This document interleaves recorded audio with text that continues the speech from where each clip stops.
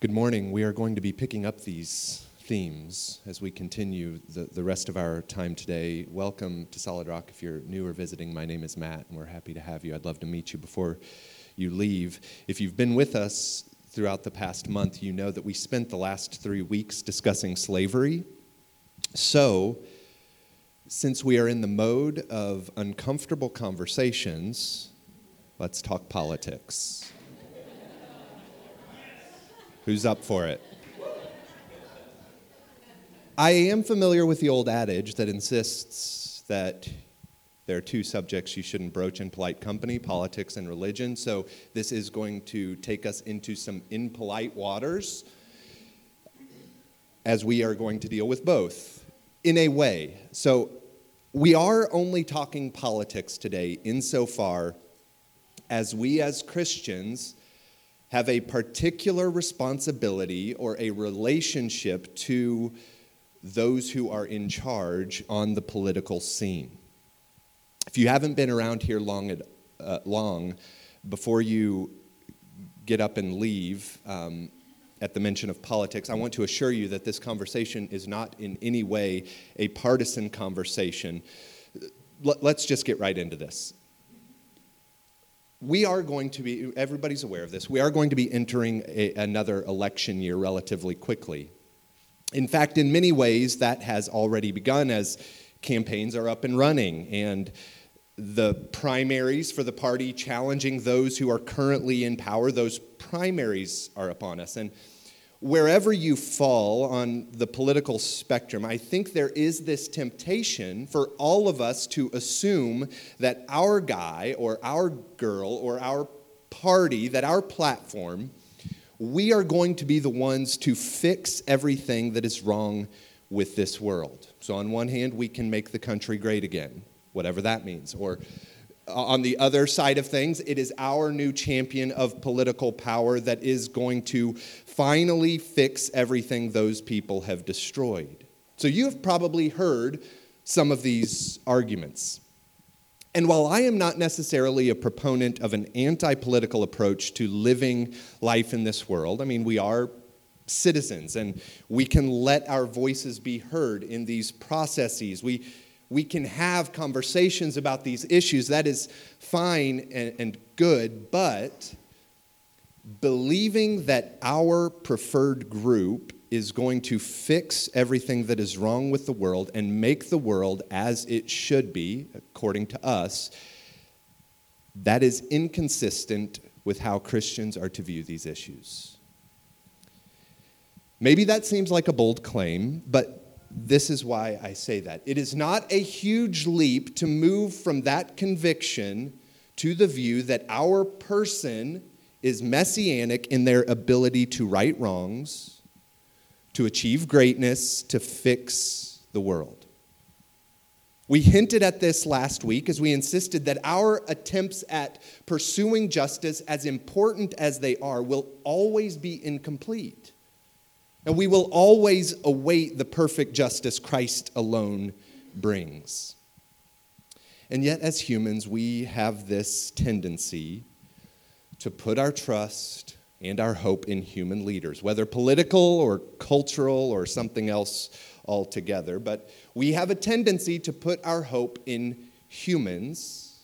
I think on one hand, because they present identifiable policies that can be implemented. And there is a plan in place to initiate change. And those actionable items give us something tangible that we can trust. And we want so badly to trust something that we can see and understand. We want a strategy that offers specific actions that will turn things around.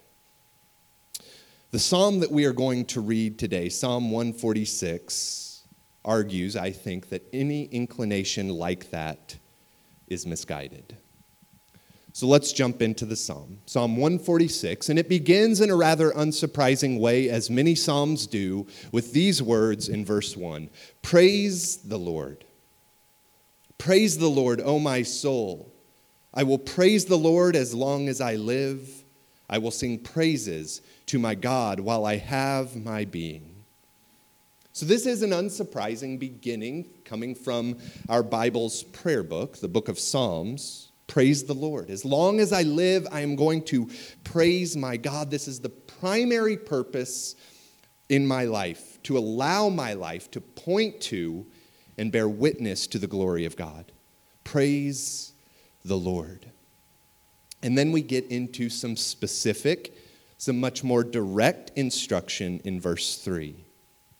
Verse 3, put not your trust in princes, in a son of man in whom there is no salvation.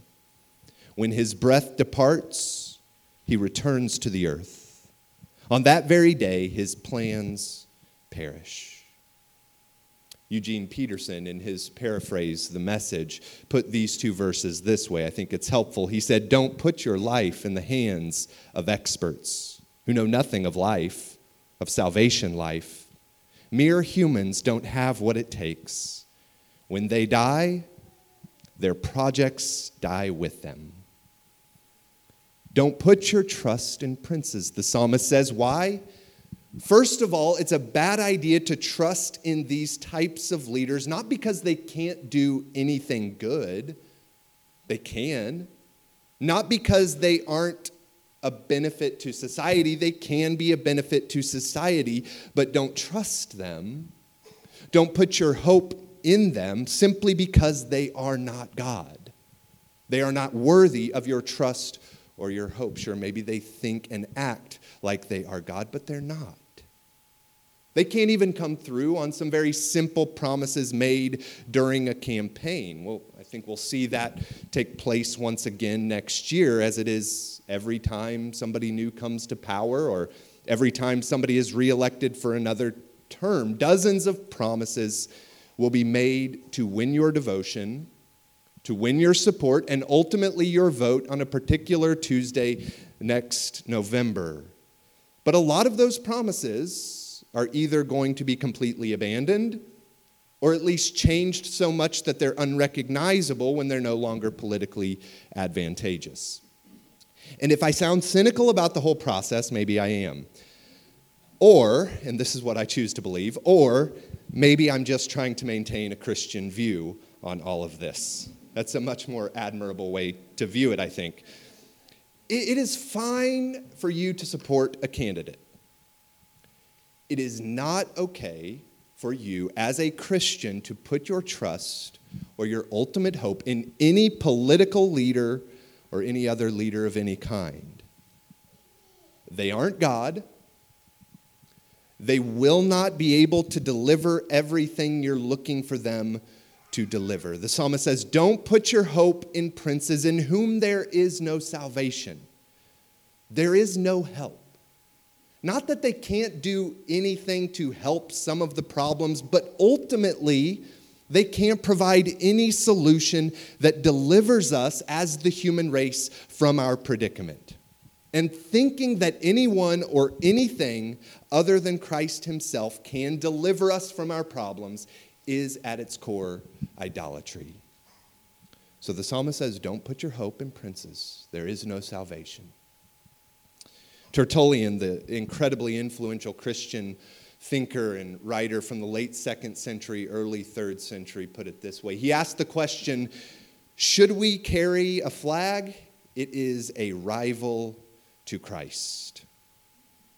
Shall we carry a flag? It is a rival to Christ. As Christians, we don't put our trust in princes. We don't put our trust in nations. There's only one person worthy of our trust and our hope, and that is the King of Kings, as Paul talked about in our scripture reading today. And this isn't just something that we are tempted with in the 21st century. This is something the people of God always wrestled with throughout their history. It was even common in the first century Roman world, where the emperor would at times take on the title of Savior, not in the same sense necessarily that the title is applied to Jesus, but still I think it highlights the assumption that often the most powerful leaders in the world at any given point in history can be perceived as godlike because we think they can save us. And what is more godlike for a human than having the actual power of life and death. To actually possess the ability to pardon somebody who has been condemned to death on one hand, and at the same time, on the other hand, wage a war with nations and take hundreds and thousands of lives. What is more godlike than that? Pardoning lives condemned to death and killing other lives. And yet, the psalmist seems to indicate here that one of the primary reasons that we shouldn't put our trust in kings or princes for lasting change is because they're probably not going to even be around long enough to achieve that success. They have the power of life and death for others, at least temporarily, but they can't even secure long life for themselves. Verse 4 says, when his breath departs, what happens? He returns to the earth. On that very day, his plans perish. This is a repeated theme that we find addressed throughout the book of Ecclesiastes. Right from the beginning of that work, in chapter 1, the author says, this is how life works. A generation comes. When a generation comes onto the scene, a generation leaves. One generation comes, one generation leaves. This is the cycle of life. That theme continues to develop in chapter 2, where the author is talking about the vanity of something like wise living. In verse 16, it says this, for of the wise, as of the fool, there is no enduring remembrance, seeing that in the days to come all will have been long forgotten. How the wise dies just like the fool. It's really encouraging, and it gets better. Chapter 3, verse 19, for what happens to the children of man and what happens to the beasts is the same. As one dies, so dies the other. They all have the same breath, and man has no advantage over the beasts, for all is vanity. All go to one place, all are from the dust, and to dust all return. This is the uncomfortable rule of life. It ends. And this life ends for everyone, prince and pauper alike. So while the prince or the king seems to be much more powerful, the king seems to be much more in control of every situation, their control is limited just like yours. So it is a fool's errand to trust in any earthly leader. Do not do it. Don't put your trust in princes or kings. They are not God, and pretty soon they won't even be around to offer their empty promise of salvation. So instead, the psalmist continues, put your hope and trust in the only one who can deliver any kind of salvation. Put your trust and your hope in God alone. We make it to the final, longest section of this psalm, verse 5. Blessed is he whose help is the God of Jacob, whose hope is in the Lord his God, who made heaven and earth, the sea and all that is in them, who keeps faith forever, who executes justice for the oppressed, who gives food to the hungry. The Lord sets the prisoners free, something that the prince is ultimately unable to do. So the psalm began with the words, praise the Lord. As long as I live, as long as I have being, I will praise my God. So that's not only descriptive of the psalmist, but it's also instructive for us. We are to be a people who praise and worship our God. Now, some have argued that this sort of instruction that we find repeated throughout our scriptures from God, to praise him and him alone, that sounds like a God who is narcissistic and demands or needs verbal affirmation of his people in order to be satisfied in himself. And when we see that characteristic displayed in other people, that's off-putting. So why wouldn't it be off-putting when we see something like that from God? But I think the biblical injunction that we find in this psalm, that we find repeated throughout our scriptures, is actually expressing not a need to hear the verbal affirmation of God's people, but it is expressing a deep concern for human beings. And this is why. We all praise and worship something. We all praise and worship something. Maybe it's an earthly ruler. Maybe it's a physical pleasure or something else altogether. The problem with worshiping any created thing is that it will either die, it will pass away, or the pleasure won't last very long. And in the end, pursuing that or elevating that to a place of supremacy in our lives where it is the thing that we worship, it controls our lives and ends in destruction, because that temporary pleasure that we are chasing and putting out all of our hope and trust in, it is fleeting, and we will never be able to achieve what we're looking for, which in the end destroys us. But, as the psalmist suggests here, when God alone is the object of our worship, our praise and our worship no longer turns in on itself. It no longer leads to destruction, because the object of our worship is God, in whom we have our being. God, who, as the psalmist said, made heaven and earth and everything in them. God who lasts forever, ever.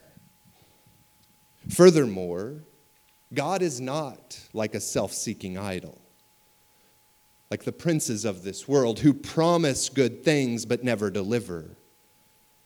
The psalmist says God is a God who is capable of executing justice for the poor, capable of giving food to the hungry, not as a tool to further a personal agenda, but out of his just and compassionate character. We continue reading, verse 8. The Lord opens the eyes of the blind. The Lord lifts up those who are bowed down. The Lord loves the righteous. The Lord watches over the sojourners. He upholds the widow and the fatherless, but the way of the wicked he brings to ruin. Earthly leaders, princes and kings, often can't or maybe simply won't initiate lasting positive change.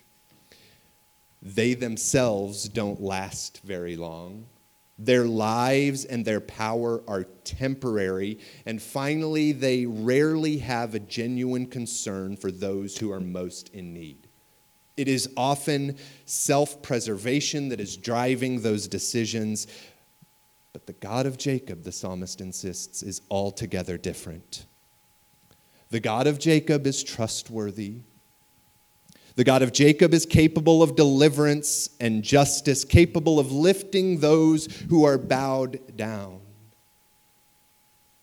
We touched on this briefly last week as we talked about the fact that our efforts for justice, as important and necessary as they are, our hope is always this, that when our human justice fails and falls short, which it always will, our hope is this, that the God of Jacob, our God's hands, are skilled at justice.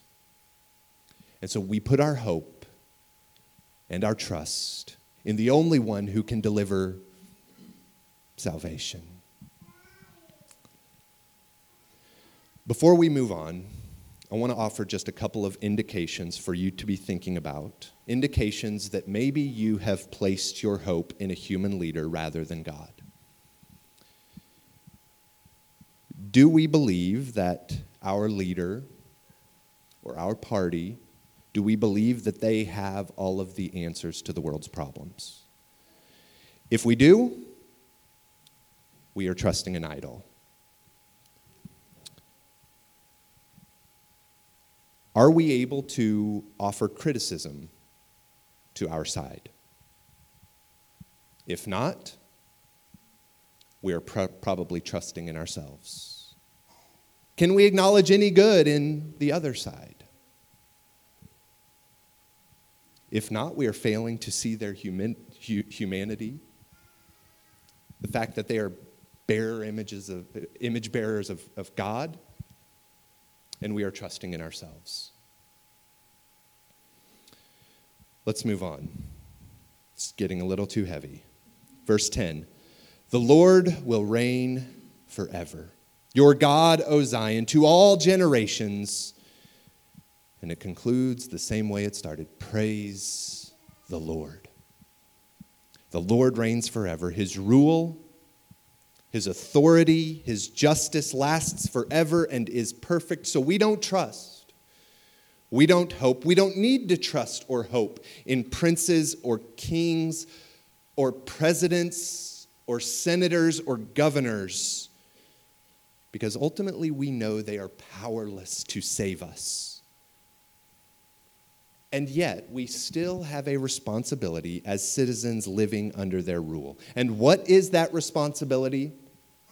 Well, our Bible gives us several clues of how we as followers of Jesus should live in relation to political leaders. Today, I want to focus on just one that we didn't get a chance to cover last week as we were concluding our series in Philemon. But I want to briefly consider last week's New Testament text, as it, I think, is a part of this discussion. It was from 1 Timothy chapter 2, where we read this, verse 1.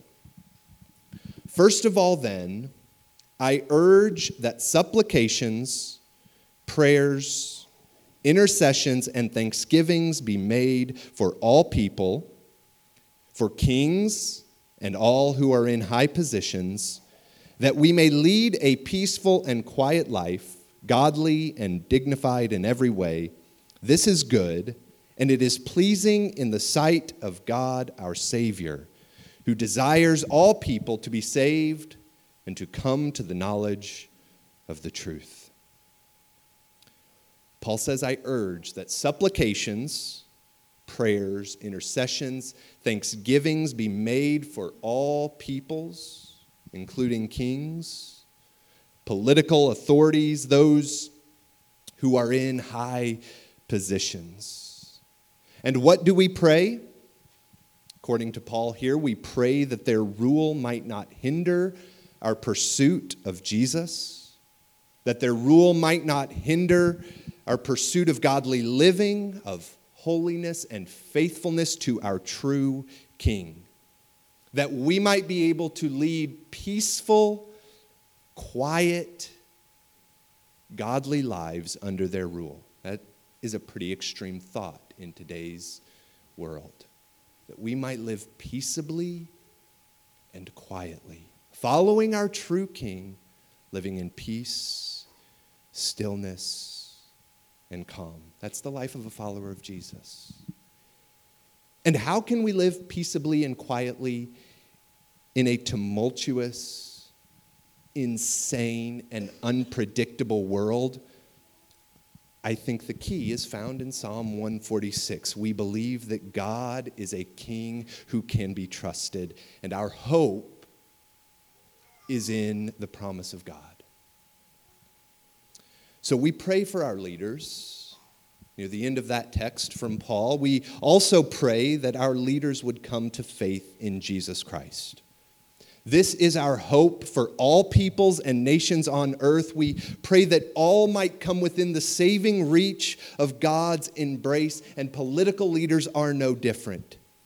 They too need deliverance from the powers of sin and evil, and we pray to that end. We pray, God, open their eyes for their need for you. This is our prayer for us. And how difficult is it for us to recognize our need for God? How much more difficult for those who have all of the power in the world at their fingertips?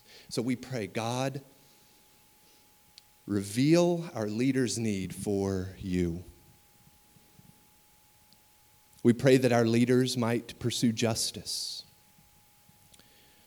not because our hope is in them to accomplish perfect justice, but because we long for even small glimpses of justice. We long for increasing degrees of equity in society. And admittedly, kings and princes and presidents and senators have, albeit limited, but they have some power to work towards those ends. So as followers of Jesus, we don't trust in political leaders, but we do have an obligation to pray for them. For some of you, that has never been more difficult than it is now. For others, that may become much more difficult if things flip next year. But as Christians, however things shake out, we resist the impulse to find our hope in these temporary leaders, either becoming too high or too low, depending on what happens. As Christians, whoever happens to be leading, we pray. God, open their hearts to you. Draw them to yourself. Enable them to lead in the way of equity and justice.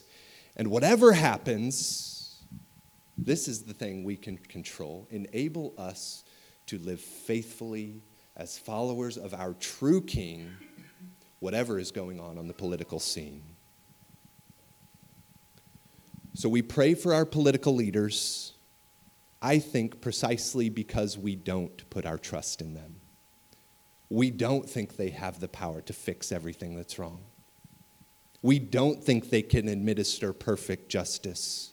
We look to God alone for that. Kevin, if you want to come up. We are going to prepare to gather around the table of our Lord and our King, Jesus Christ. But before we do that, I want to put these instructions from Paul into practice. So if you'd stand. Austin, if you want to join me as we prepare to gather around the table of our Lord. We are going to spend some time praying for the church and for our world. Give it a moment so this prayer will be on the screen. Let us pray for the church and for our world. Almighty and ever-living God, we are taught by your holy word to offer prayers and supplications and to give thanks for all people. We humbly ask you mercifully to receive our prayers, inspire continually the universal church with the spirit of truth, unity, and concord. Lord, in your mercy, hear our prayer. We pray that you will lead the nations of the world in the way of righteousness, and so guide and direct their leaders, especially for us today, the president, the governor, and our mayor, that your people may enjoy the blessings of freedom and peace. Grant that our leaders may impartially administer justice, uphold integrity and truth, restrain wickedness and vice, and protect true religion and virtue. We pray that you would draw our political leaders to your truth and into your life. Lord, in your mercy, hear our prayer. We ask you in your goodness, O Lord, to comfort and sustain all who in this transitory life are in trouble, those in sorrow, those experiencing need, those dealing with sickness, maybe some even in this room, or those facing any other adversity. Lord, in your mercy, hear our prayer. Heavenly Father, grant these our prayers for the sake of Jesus Christ, our only mediator and advocate, who lives and reigns with you in the unity of the Holy Spirit, one God, now and forever. Amen. And now we approach the table. Lord, as we come to your table at your invitation, coming to receive the sustenance that you offer us through your body and through your blood, we pray that we would find nourishment in this meal, that you would sustain our souls, that you would draw us deeper into trust, into hope, into the worship of you alone, our King. We pray these things in the name of the Father, the Son, and the Holy Spirit. Amen. Would you join us at the table of our Lord today?